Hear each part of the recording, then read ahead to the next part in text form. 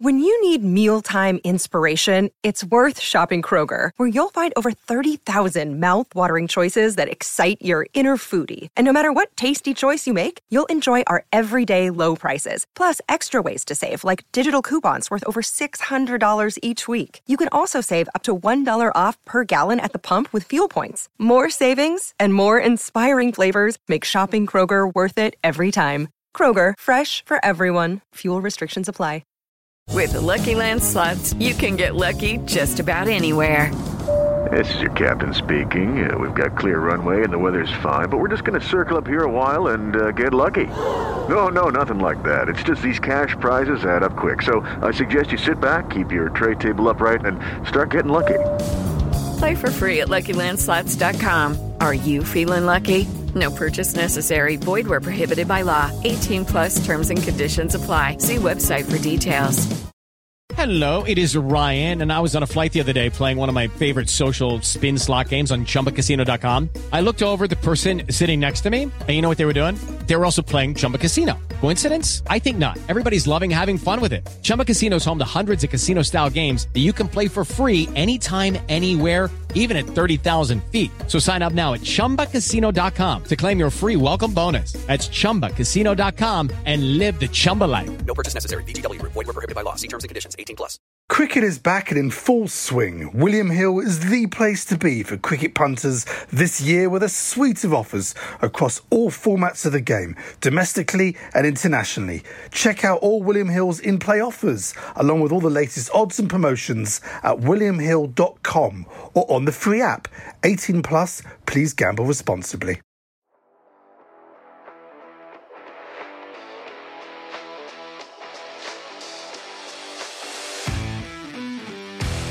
Hello and welcome to Middle Please Umpire. My name is Miles Jupp. I'm joined as ever by serial fantasist Mark Wood. Hello, Mark. Hello, Miles. Thanks for that introduction. It was, I don't know why, it was just the first thing that came to me.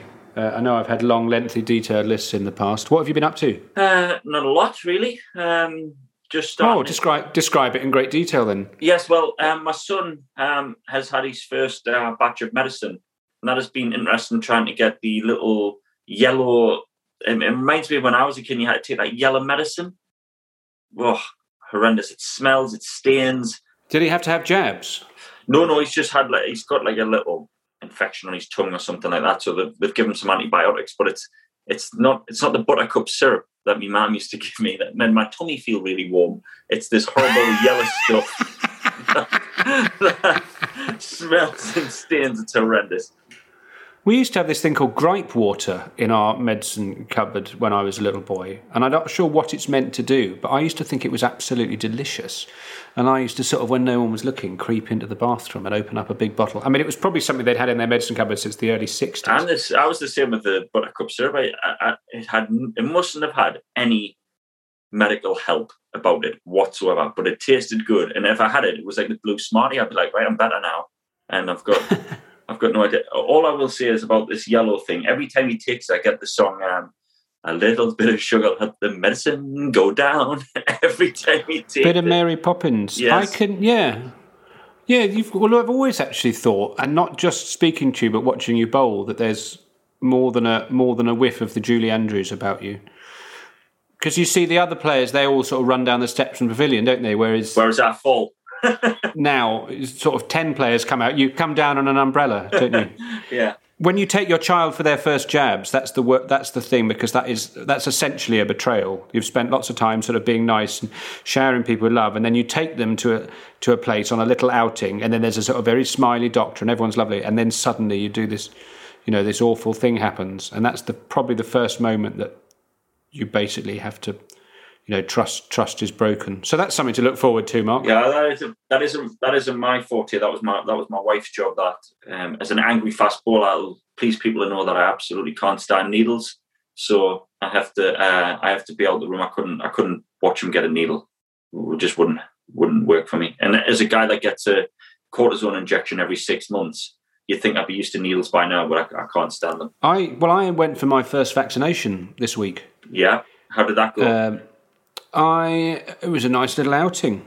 It was quite late in the day, my one, so there wasn't sort of busy queuing, and I didn't realise there was that sort of 15-minute bit. You have to sort of check that you're all right. And is that how you've grown that third ear? Yeah, that's right. Yeah, that's the seeing ear, as I call it. Yeah. The whole needle thing has thrown me off. I'm in bad mood already. Is that going to turn you into a sort of anti-vaxxer? Absolutely not. I will definitely get it. I think it's just from my childhood bad experience of who I don't know his name, but I christened him Dr. Needleman. So from a bad experience with Dr. Needleman. Was he a real doctor or an unfortunate neighbour? He's a real doctor. But yeah, all medical things are going off in this house. My wife's about to have a toe removed today. She's got an infection in her big toe. She's obviously a fast bowler, so she's got the fast bowler's injury, which is... Why doesn't she just cut a hole in the front of her bowling boot? She should have done. I've been telling her for years, but she's too stubborn. She just keeps tightening her spikes and leaving the house. When you say toe removed, is that what you mean? A toenail. Oh, right. That is not the whole toe. When you said she's having her toe removed, I thought you were very blasé about it. Yeah, she'd go to move off and just fall over. She'd be taking every leaf out of my book then, wouldn't she? I major upheaval in my life, which is that yesterday some men arrived at our house to move. We have a piano, and we've had it when we first bought it. We wanted to have it upstairs. And the people that took it to the house said, we're not taking it upstairs. And then I asked around and someone said, oh, so-and-so moves pianos. So finally, after however many years we've had this man, he said he'd come and move it upstairs. And he came the other day, he took measurements, said, yeah, it's fine. We put it on this thing called a shoe that we put the piano on. We carry it up around the corner. Absolutely fine. And then he came yesterday. I eventually had to leave the house after 3 hours with this thing. There was 5 blokes halfway up the stairs with this piano on its side. The thing they'd bought was too big. I was sort of sitting in the kitchen trying... I thought, that's all right, I'll just be here if they need anything, as if there was any assistance I could, whatever. Just listen to them say things. At one point I heard one of them say, maybe we should ask if they've got any other stairs. Which I thought, oh no. Were you not given instructions, guiding them? I just really didn't think that it was a situation that I could help at all. And then... So what were they, key workers or something? They were removal. Miles, I've teed that up. Key worker. Oh, my Come God. on. Sorry, Mark, because you're so sincere all the time. Oh, I can't see the wood for the trees sometimes. I didn't realise there was... I'm so sorry. That was very high-level work. So all in all, is everything all right? I said to them, that's being painted soon. I don't mind a few scratches. Right? That's all I said. And then before I got back home again, there was a message on the phone from the removal man saying, there's a small scratch small dent in the lid of the piano you might want to have a look at. And then I got home, and having listened to this message, in addition to the small dent in the piano, honestly, the banisters were broken. There was about 16 chunks of plaster taken out of the wall. It looked like the sort of siege of Tobruk. Oh, I've literally got the Ross of Friends pivot in my mind here. Pivot. He rang again. He said, "Have you found the dent in the piano?" I said, "What about?" I have noticed the small dent in the piano. What about the plaster? He said, "I'm not so bothered about that, to be honest. But the way I look at it is, I think the main thing is it's up there now." I was like, I just sort of thought, well, there we go. We'll have to do it. It was absolutely staggering. As I've sent you, I will send you the photo. It is honestly, you can tell they've been. So, have you been playing sort of downbeat music on the piano ever since in sorrow? Do do do do. No, I've been as ever playing, really exciting, fun music. No,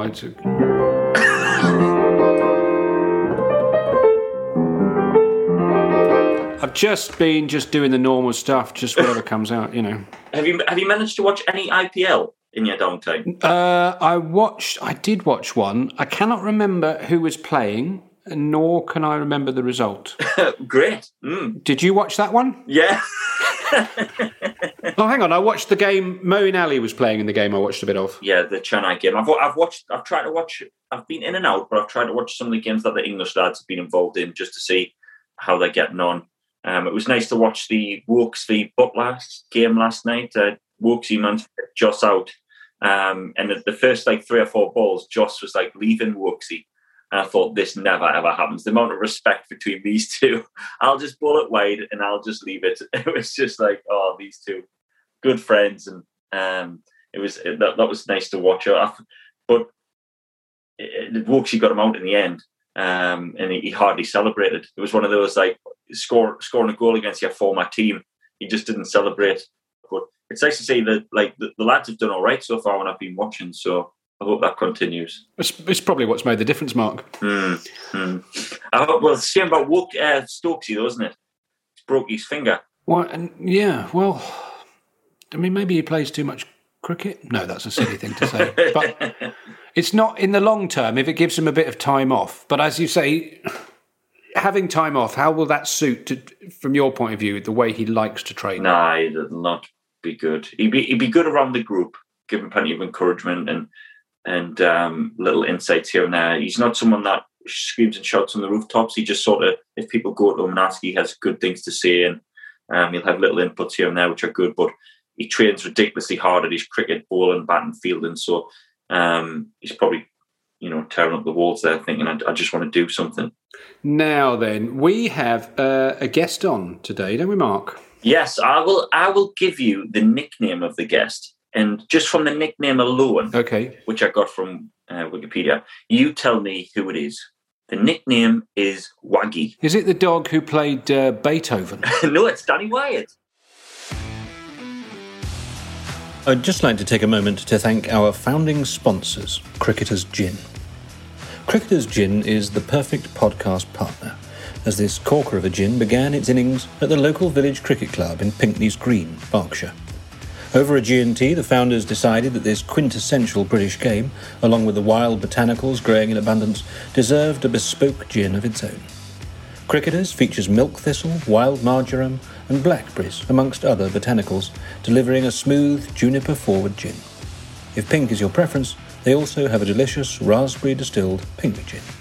Please take a look at their website, cricketersgin.com, where you'll find a range of gin hampers too. Apply the code CRICKET, and you'll receive a discount off your purchases. Cricketers, a small batch gin and a family-owned business.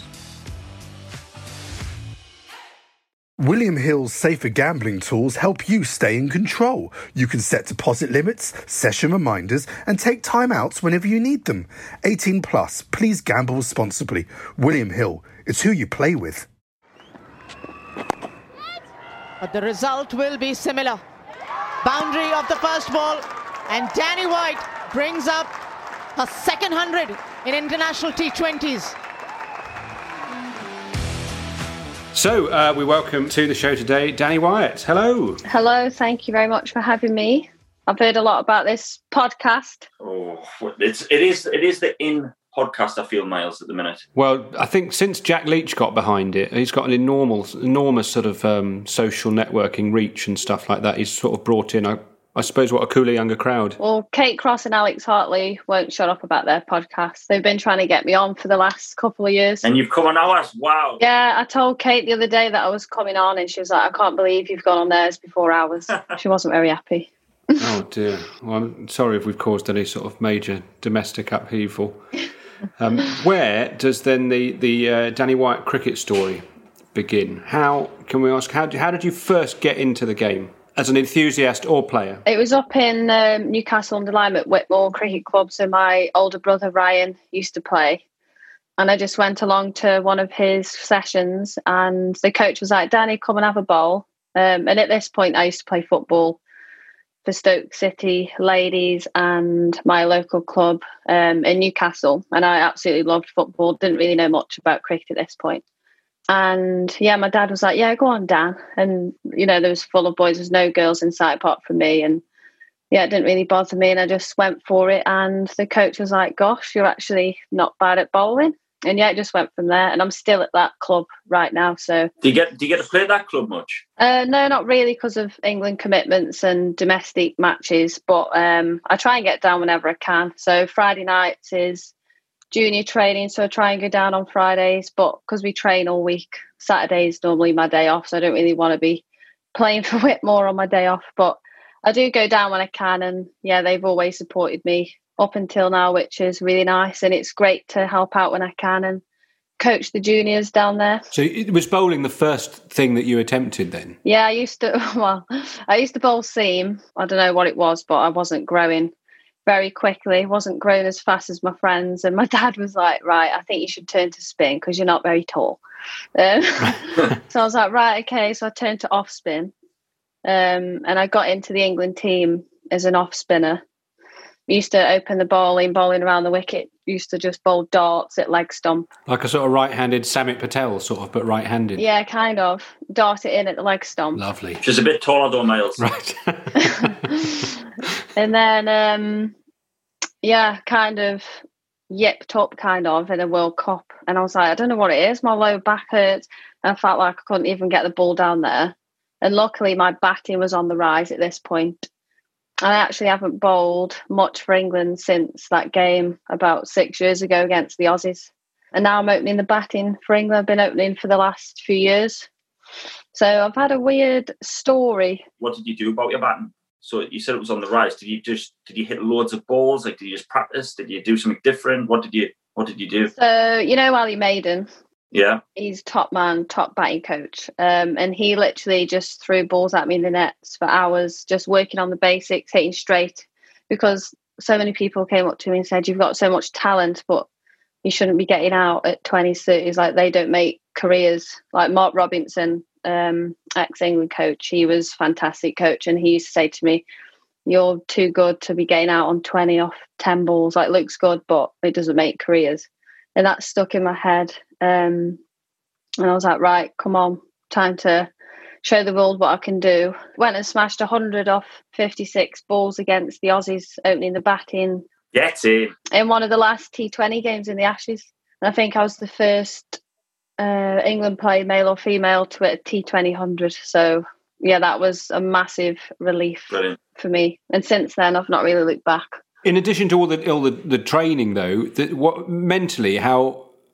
what is the effect of being moved up the order when you're suddenly going out to open not a few wickets down? Does it automatically change the way that you approach what you're doing? Yeah, I think it's completely different. So I went from batting I started my career batting at number 8, and then I went up to 6, then back to 8, and then they tried me opening for a couple of months in the World Cup, kind of as a pinch hitter role, but I kind of knew I was better than that and something needed to change. And yeah, after a few years, I was like, right, come on, be a bit more selfish kind of. And just hit balls of alley, just worked on the basics. I actually did well back to number 6 because, I don't know, I thought, because they kept saying that they could see me playing any role by number 6 or opening. A bit like Joss Butler, but I'm not as good as him. He's just quality. So yeah, it is completely different. So yeah, I do like opening the batting. I think in T20 as well, opening the batting for England is the best place to bat. And I don't want to leave. I'll be happy to opening the batting in T20. Thank you very much.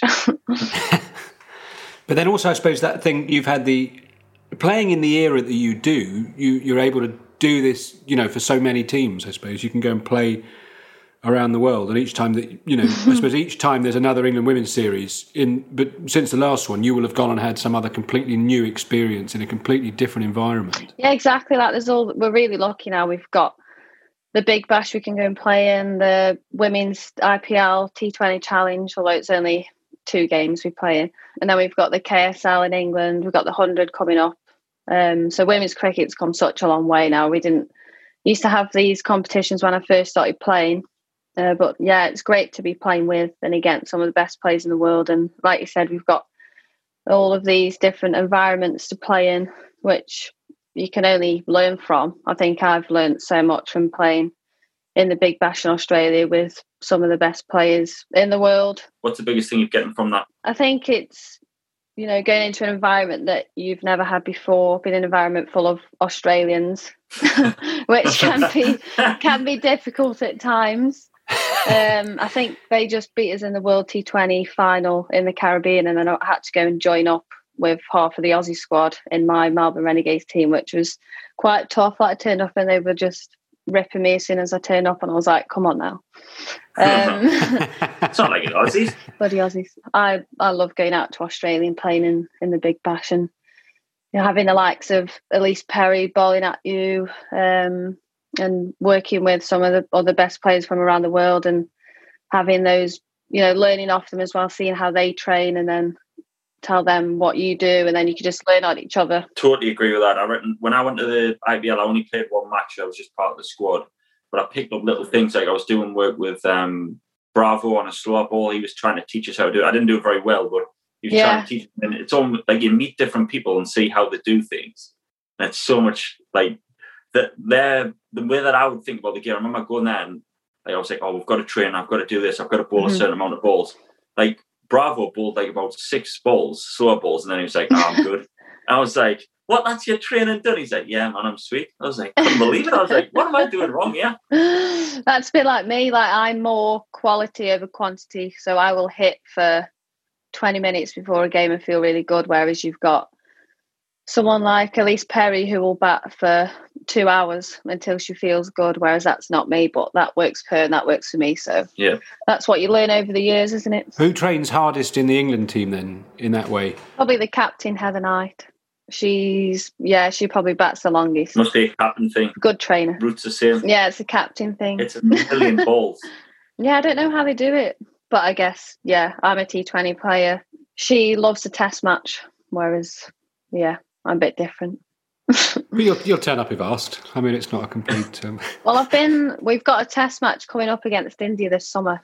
And I'm 30 years old next week, which I'm scared about. Oh, that's right, yeah. 22nd of April. Happy birthday for them. Thank you. Or perhaps it's been when the time this has been broadcast. Not thought about it yet. We've got a test match coming up in June against India, and I've never played a test match before.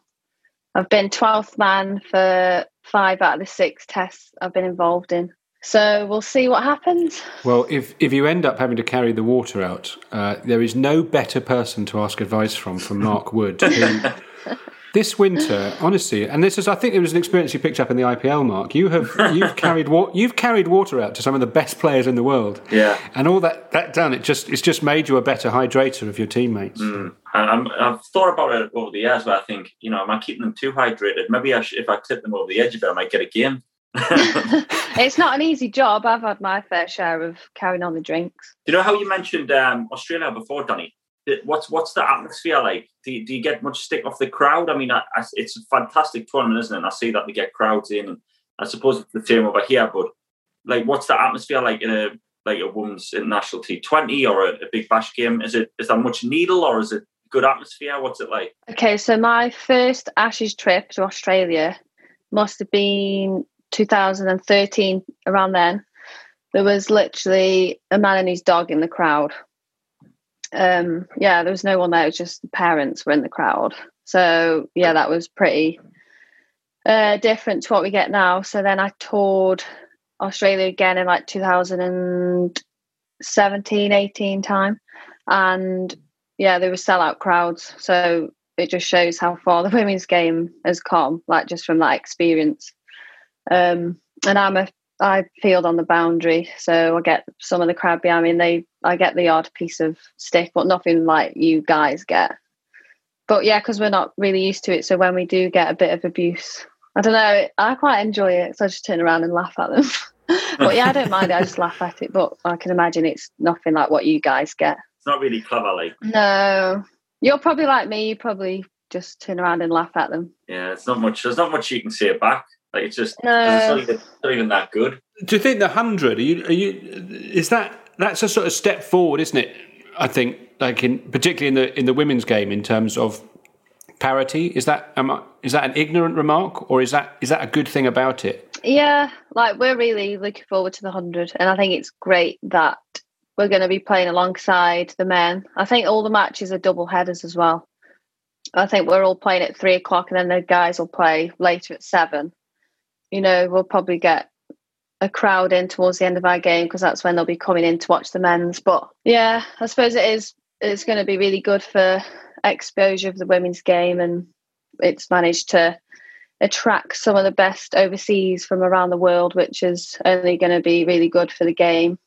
Same with the men as well. I just really hope that people do come and watch the women's game, because it is, it gets talked about quite a lot that men's and women's cricket is not on the same level. It's completely different, and it is different. It's completely different, but we're not as big as, like, I'm not as big as Chris Gale. He can just tap it for 6. I have to work really hard to hit 6. And it is a difficult game. And if you could face any of the men and you could whack them, which bowler would you love to whack? Don't say me here, I mean Danny.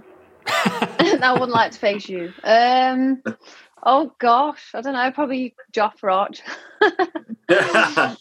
He bowled at me in an appearance for the 100 with a win ball. I said, "Yeah, Joff, come and bowl at me," because we're in the same team, Southern Brave. And I thought he was going to bowl slow at me. It was only a win ball, had no harm on, no gloves, and he just bowled at me off one step. And literally flew past my head. I was like, "Joff," and it was quite a hard win ball. If that hit me in the head, wouldn't have been happy. But I reckon if we faced men's bowlers more often, we could get used to it. I think you'd be, because there'll be pace on the ball as well. You just get used to it. I mean, technique of the women, I think you just be away. Yeah, we're all technically the same as you guys, but we're obviously not as strong, so it actually is slightly harder. Do you think, like with the rate that the women's game's development, do you think in years to come there'll be a 90-mile-an-hour women's bowler? Yeah, definitely in time. I reckon in the next couple of years for sure. There's a girl that plays for the Aussies called Taylor Vlemenick, who bowls. She's probably the quickest female bowler I've faced. She bowls, I think she was clocked at late 70s, and she used to play for the Renegades with me, and I faced her indoors, and I'm sure she was bowling about 80 miles an hour, swinging it in as well. And then it was quite difficult to face. And we've got a girl coming through the ranks at England called Izzy Wong, who's very, very quick for her age. I reckon she could be the first to hit 85, 90. I think that's, when that time comes, that'll be really good for the women's game. Because I've watched a lot of women's cricket this year on television, and obviously, like, the skill levels are just so high. I mean, also the thing about having on like Now TV or whatever, you watch England men's cricket from the 1990s, and like the standards of fielding or general athleticism or whatever, and a lot of these people have gone on to be perfectly serviceable umpires. But you do you know what I mean? Like if you look at just say the ground fielding now across men's and women's games, I mean, just the level of skills are so much higher. It doesn't seem inconceivable at all that those other sides, like pace and what have you, would just rise and rise. I mean, is there a player that you've played with in the women's game, Danny, who is in any way like Mark Wood, either in terms of physicality or in a way worse personality? Oh gosh, probably someone like, I don't know, Catherine Brunt's funny. She's a joker. I've heard Woody's very funny. Kate Cross probably likes to think she's like Woody. It's a myth. I don't know. We've got a few jokers in the team. Hang on, how fast does Catherine Brunt bowl? She looks incredibly quick to me. Do you know what? Because she's so small, she's very skiddy, and it comes onto you quicker than it actually says on the. That's what on Woody, the TV. Woody's I little. reckon, yeah, like Woody, you're small and skiddy. What are you, Woody? About 5'6", something like that. Brunty bowls about. Oh, she's going to hate me for this. Probably 72, 73. She thinks she bowls 80. Well, it looks 80. When I watch her bowl, from when I first saw her bowl, her skill level now is so high as well. Like, so when I first watched her bowl, it was sort of like she was the pace bowler, but now she bowls a lot of wobble seam, cutters, swings the ball as well. So actually her skill set now, not just the pace, she's developed. Obviously, she's got so many wickets, but she's developed a bit like, say, like our two big lads, Jimmy and Brodie, where they first started to now where they're on their career. So she must have done loads of work in the same way you've done with your batting. She's getting better and better with age, because everyone keeps saying, "Oh, Nonny." I think she's 36 now, and everyone, as soon as you're in your 30s, everyone's like, "Oh, retirement." So you've only got a few days left, then, Danny. I know, yeah. Everyone will be saying I'm retiring soon. But yeah, Catherine's skill has definitely gone up. She's I think she's the best bowler in the world by a mile. We've got some great bowlers at England. Anya Shrubsole, she's working on some variations. I don't like facing them in the net. I just watched the highlights of that World Cup final again this morning. So I was talking to my mum, actually, who reminded me that she'd been at that thing, and it's extraordinary. And that spell as well, she gets quicker during that spell. I suppose that's also part of the confidence and just adrenaline. The adrenaline of it. It really, that is an amazing bit of cricket to watch. That is astonishing. I mean, your final was good, Mark, but that was That really was. That was from nowhere, mate. That was amazing. Well, we won it out of nowhere. I don't know how we won it. And Anya was actually struggling throughout the whole World Cup, just struggling with her bowling. And then she just came on in that second spell in the final and pulled out of nowhere. So is she a confidence bowler? Yeah, I think she is. I'm not sure what was going on in the World Cup, but she just struggled with her line, and I'm not sure. But she pulled out the bag in that final. Just bowled straight in swing, because she swings it. She really does hoop it on her day with the new ball. She's not very nice to face in the nets when she's doing that. But yeah, she was outstanding. We face each other a lot in the nets, because I know some of our top batters, so for example, Morgie, he will only have dog stick. He doesn't face the pace bowlers because I think the nets are a bit enclosed and he doesn't like that feeling. Do you have to do that? Do you like doing that? Do you not like doing that? Like facing the bowler? Yeah, I mean, I don't really enjoy it, but it gets me out of my comfort zone and it is good practice. But I prefer middle practice. I like to see where I can hit the ball. I'm probably a bit like Owen. I don't really like just hitting into the net. I love range hitting. You see where I've hit the ball. In terms of like growing as a cricketer, then what are the best experiences you've had on a cricket field that have enabled you to improve, and what are the things that have been most difficult to endure, I suppose, but as a result of you've grown as a player? They say you always learn from the toughest parts of the game, so probably tours to India where it's been really tough, tours when we've had the Aussies over. So we had Australia over a couple of years ago in the Ashes, and we just couldn't win a game. It was so tough, and yeah, it wasn't a fun times at all. But I felt like I learned so much about my game and like my mental part of the game, because I was nowhere mentally. And there's been a lot of talk about, what goes on in your brain, and I probably didn't communicate to my coaches and players as much as I should have. The first few years of my career, where I was trying to find myself as a player, I didn't even think that the coach believed in me. I didn't even, I probably lost doubt in my ability, which is easily done in cricket. Sounds very similar to me, this. Like that sort of one breakthrough bit where you start to believe in yourself. Yeah. Like first 5 your first 100, you start to have that self-belief and that feeling that you actually belong in an England team rather than just on the outskirts. Yeah, it's a horrible feeling, thinking, I've got to really perform in this game or else I'll be dropped again. Does the turnaround from that feeling, does that come from performances, or is it actually in terms of an attitude and like communication within the group? I mean, can you, if you're sort of treated well and communicated with well, can that do as much as actually just being able to point at the scorebook and go, well, I've done this? Well, for me, I like to feel a belonging in the team. Like Woody said, like the first few years, I didn't really feel a big part of the team, and it's not a nice feeling. But I guess I was a youngster coming in, and you got the likes of Charlotte Edwards as captain, who's an amazing leader. But yeah, ultimately, I think if you feel confident and you feel backed by your teammates, your coach, your family, yourself, you've got to believe in yourself ultimately. That then goes on to your performances onto the pitch. So totally agree with that. I think if you feel good, like say if I'm batting and I'm like, it's kind of like a confident arrogance about yourself. I think that's key. I think as soon as you think, oh, I'm not good enough here, I'm going to get out. My coach thinks I'm rubbish. Coach thinks I'm probably going to get 20 and then get out. Like, it is true. The funny thing for me is I reckon the coaches backed me and your teammates backed you, but the bit that you said there was your own self-belief. So I think they can give you all the backing that you want, and you can being part of the team. Like I was around the team, but actually it was more inwardly that I didn't in myself believe that I felt part of it. Until you perform, I feel like that was like a huge relief off my shoulders, because then I felt like I did belong. So was that 100 then, when you scored that first 100 off like 56 balls, did that transform the way you feel about the game? Well, the game before that, I was batting at 6 and I hit my first T20 50.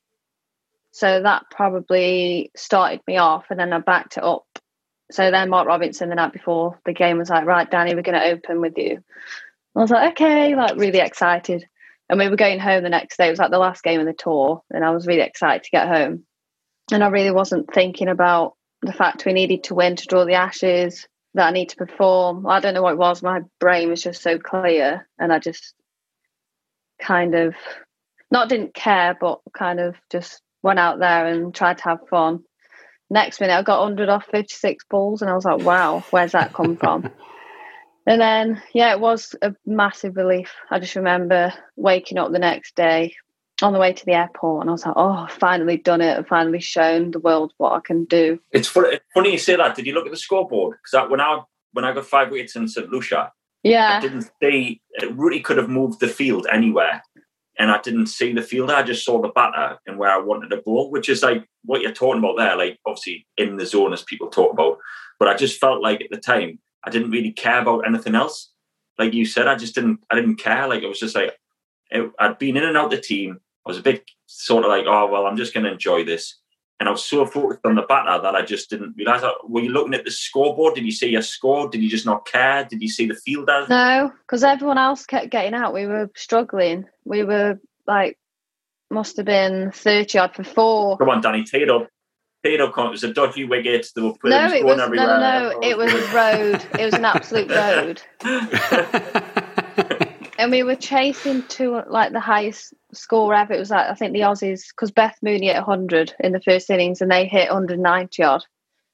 So the only way to go and play was to be aggressive and kind of hit every ball for 4 or 6. But we were struggling like 30 odd for 4. And I was like, right, I'll just keep going. Like, there's no point dotting up. I'm just going to try and hit boundaries. And then before I knew it, I was on 99.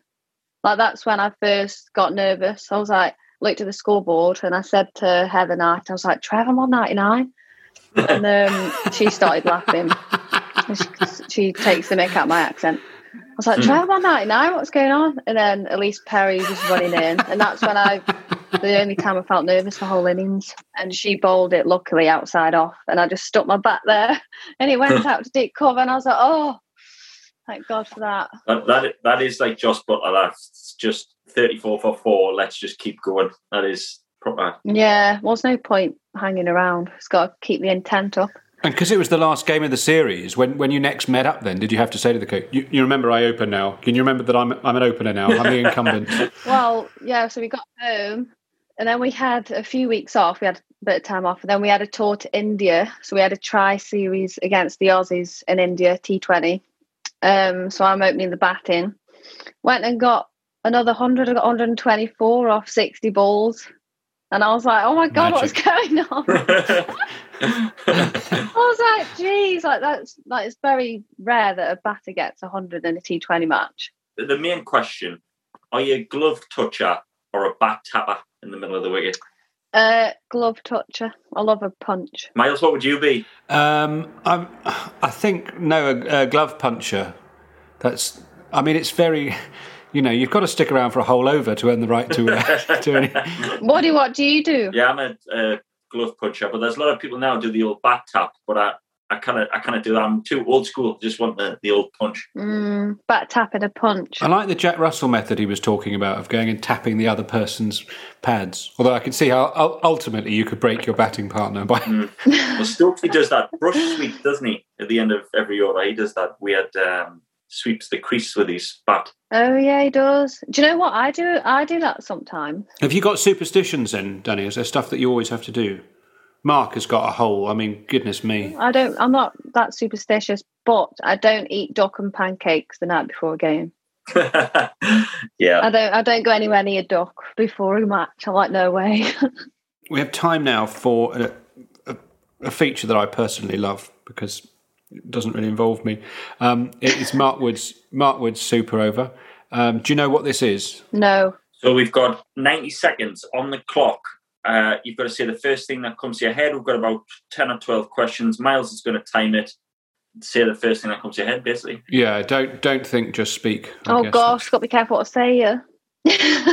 Remember when Jack Russell got bitten by his wife? Yeah, I mean that was extraordinary. Yeah, you'll find out. Yeah. Right. Danny Wyatt. Right. Are we ready? Okay. On your marks, get set, Go. Turning pitch or green top? India. Turning pitch. I don't know great. why that came to my head.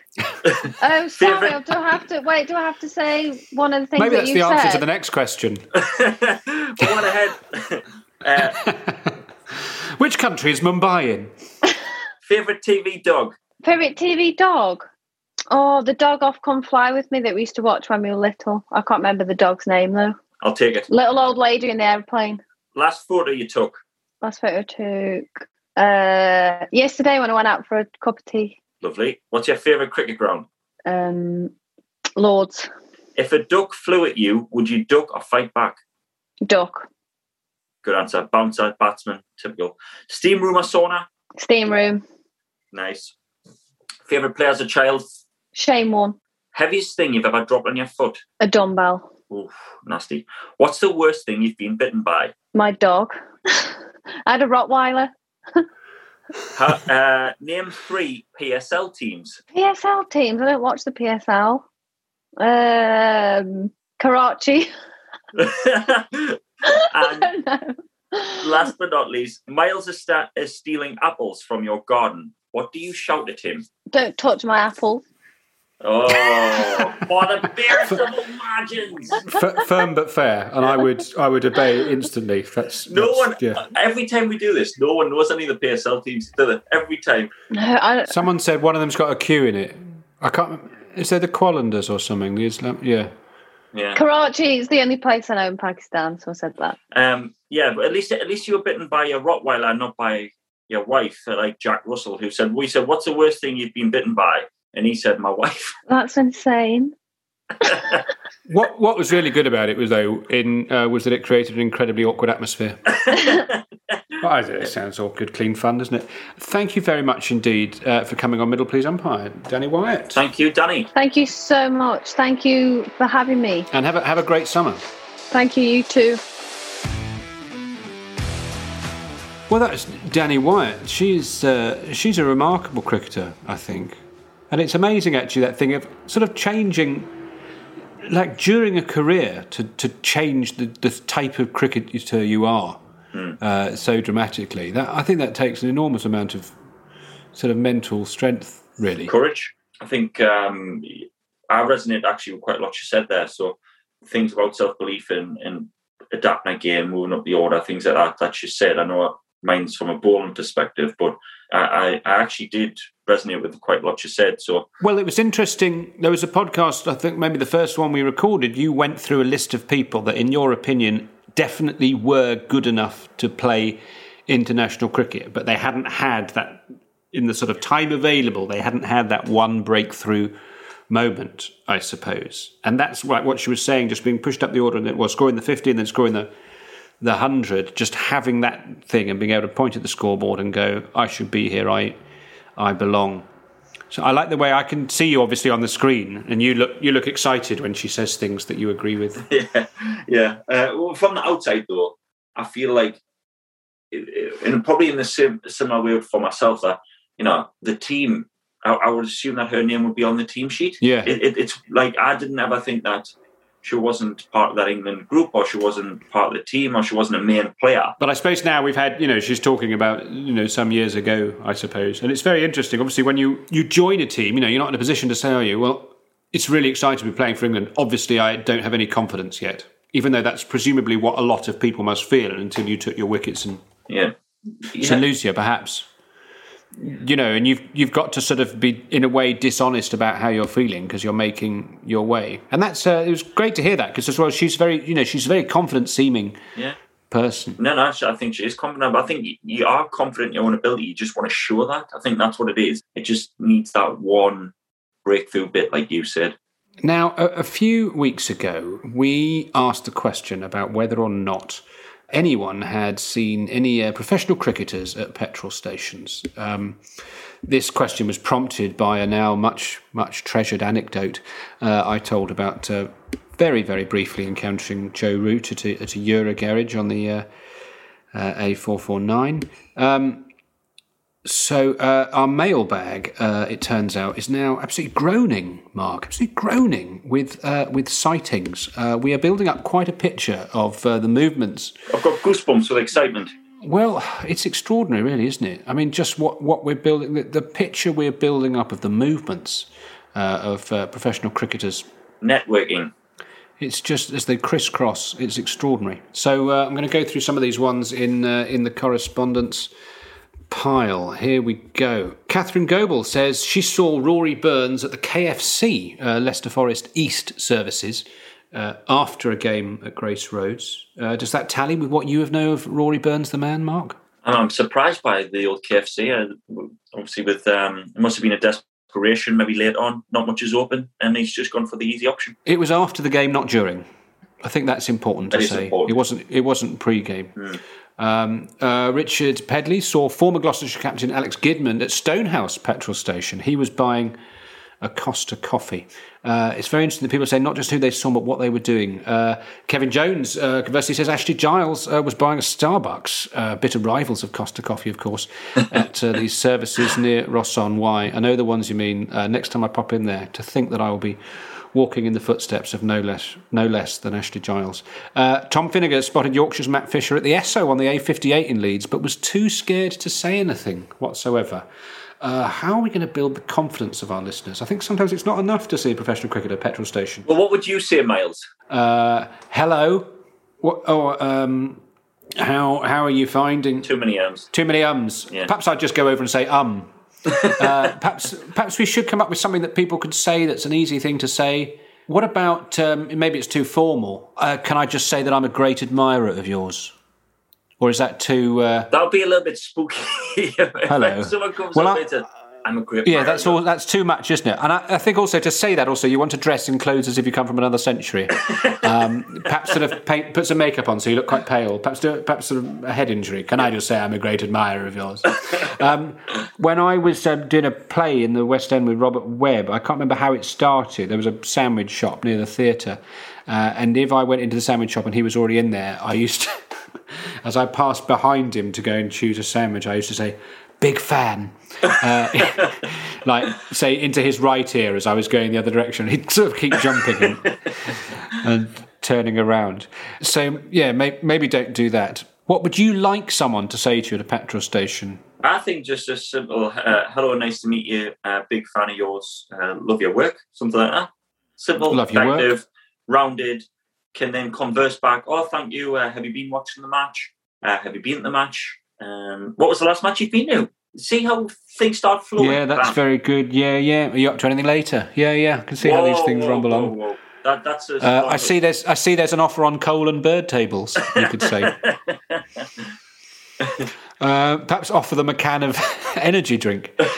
I'm just popping in there. Perhaps I could buy you a can of Relentless or whatever it might be. Let me. I bumped into. I noticed he was in the queue behind me. The film director Ken Loach once in a Costa, which I was surprised by.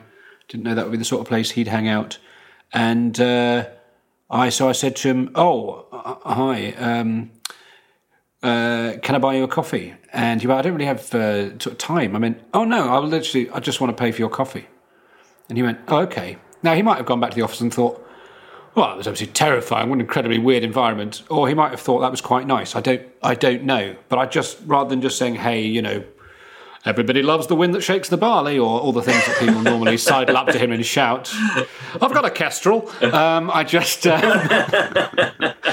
I just sort of thought, as someone that admires your work, I just want to buy you a coffee and leave it at that. Of course, if you bump into a professional cricketer service station, I would suggest you quietly and discreetly buy them a bird table or some firewood.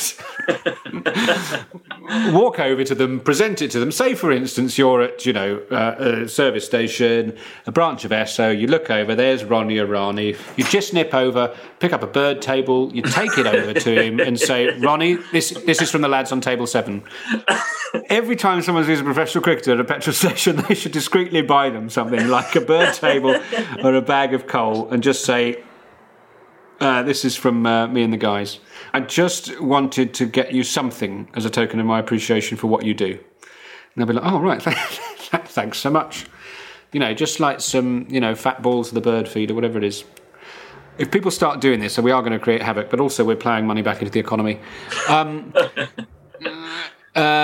Joe Stokes Newstat. In 1992, my dad spotted Essex players Neil Foster and Mark Waugh just outside. Yes, of course, people forget about the Mark Waugh, that he was an Essex player, but that's part of his CV. Just outside Cheltenham at a petrol station after Essex visited Gloucestershire. He knew it was Waugh's car, as it was back in the more innocent days when a sponsored car had the name of the famous occupant written on the side. Apparently, they bought a large quantity of sweets before speeding off, presumably towards Essex. That reminds me of Keaton Jennings, who had a car sponsor, and on the side of the car it had Keaton Jennings, another lovely drive by Keaton Jennings. And I will never forget the bad game we had. We both played at Trent Bridge. I played with a bruised heel and had none for 100. And Keaton had nicked off for the 5th time, Court de Cock, Bolt Philander, and we were driving through Nottingham Town Centre past all the England fans. Another beautiful drive by Keaton Jennings. This next letter is from Ali Martin, who, of course, is the cricket correspondent for The Guardian. Dear Miles and Mark, circa the turn of the century, I had a part-time job at the since-demolished Shell Garage on Hills Road in Cambridge. The most famous sporting customer was the Ipswich and once-capped Netherlands footballer Martin Reusser. Is that how you pronounce his name? I attempted some small talk, but he had zero interest. I also remember being slightly surprised at what was a very bog-standard debit card for a man of his status. I can't really recall any cricketers, although the weirdly debonair local vicar did used to pop in and buy a box of Cafe Creme cigars every week. That is just 10 Cafe Creme, please. Pop it on the tab.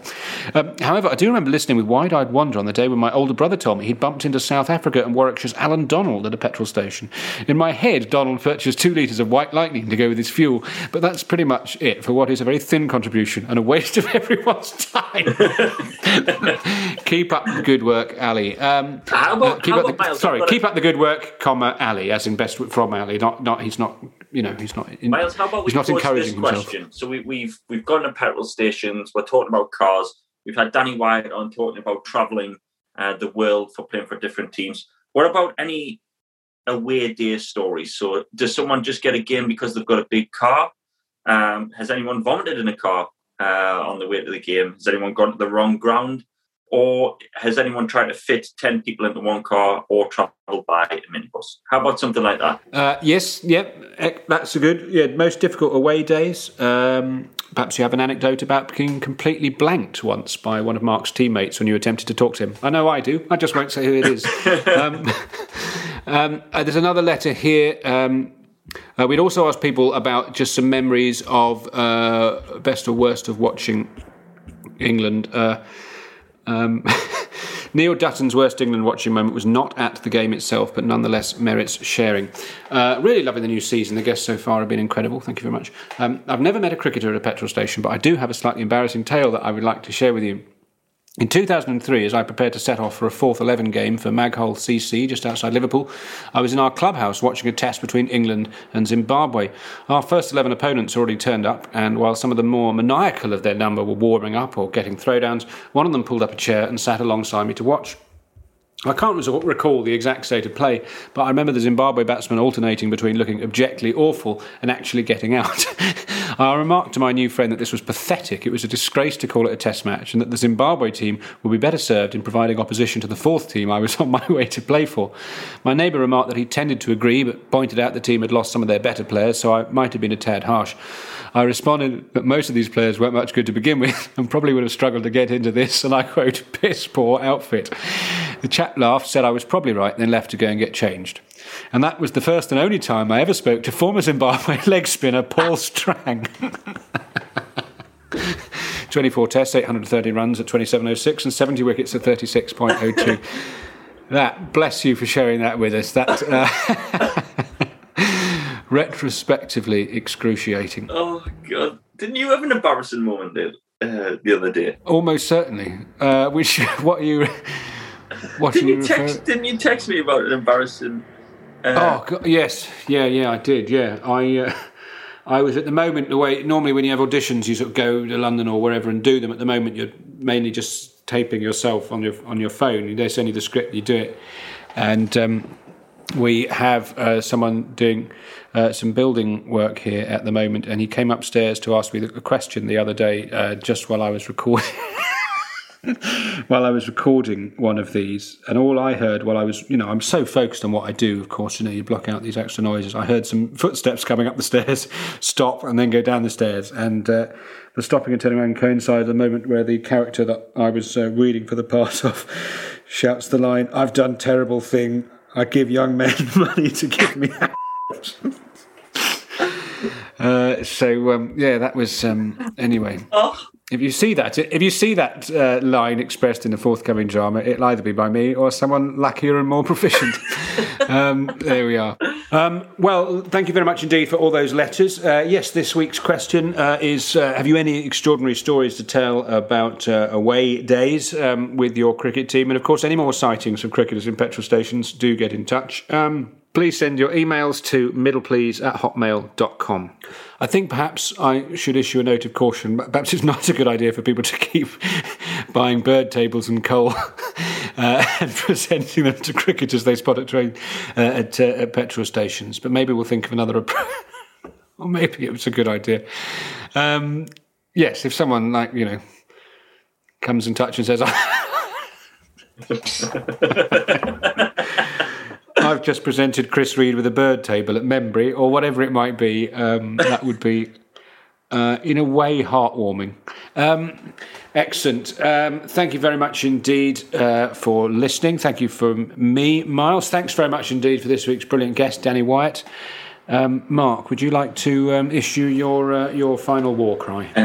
Yes, just remember that a spoonful of sugar will help the medicine go down, and we'll see you next time. I feel a surge of deep satisfaction, much as a king astride his noble steed. When I return from daily strife to hearth and wife, how pleasant is the life I lead. It just rolls off sometimes. You've got to have a couple of big tunes in the locker for when you go down the karaoke. Imagine. Hello, mate. Have you got anything from Poppins? I could not imagine that in the men's club in Ashton. That would go down well. Well, thanks very much, Dave. That was a lovely. That was our 10th performance of Angels of the evening, and a song that gets better with every listening. Now for something a little bit different, will you please welcome 95 mile an hour pace bowler Mark Wood singing "It's a Lovely Day with Mary." Cool. We'll be back next week, or I don't know what chronologic. I don't know when people listen to these, but at some point perhaps you'll hear us again. Thanks very much for listening. Goodbye. Oh, should be taken and is taken. Brilliant from Mark Wood. What a spell this has been.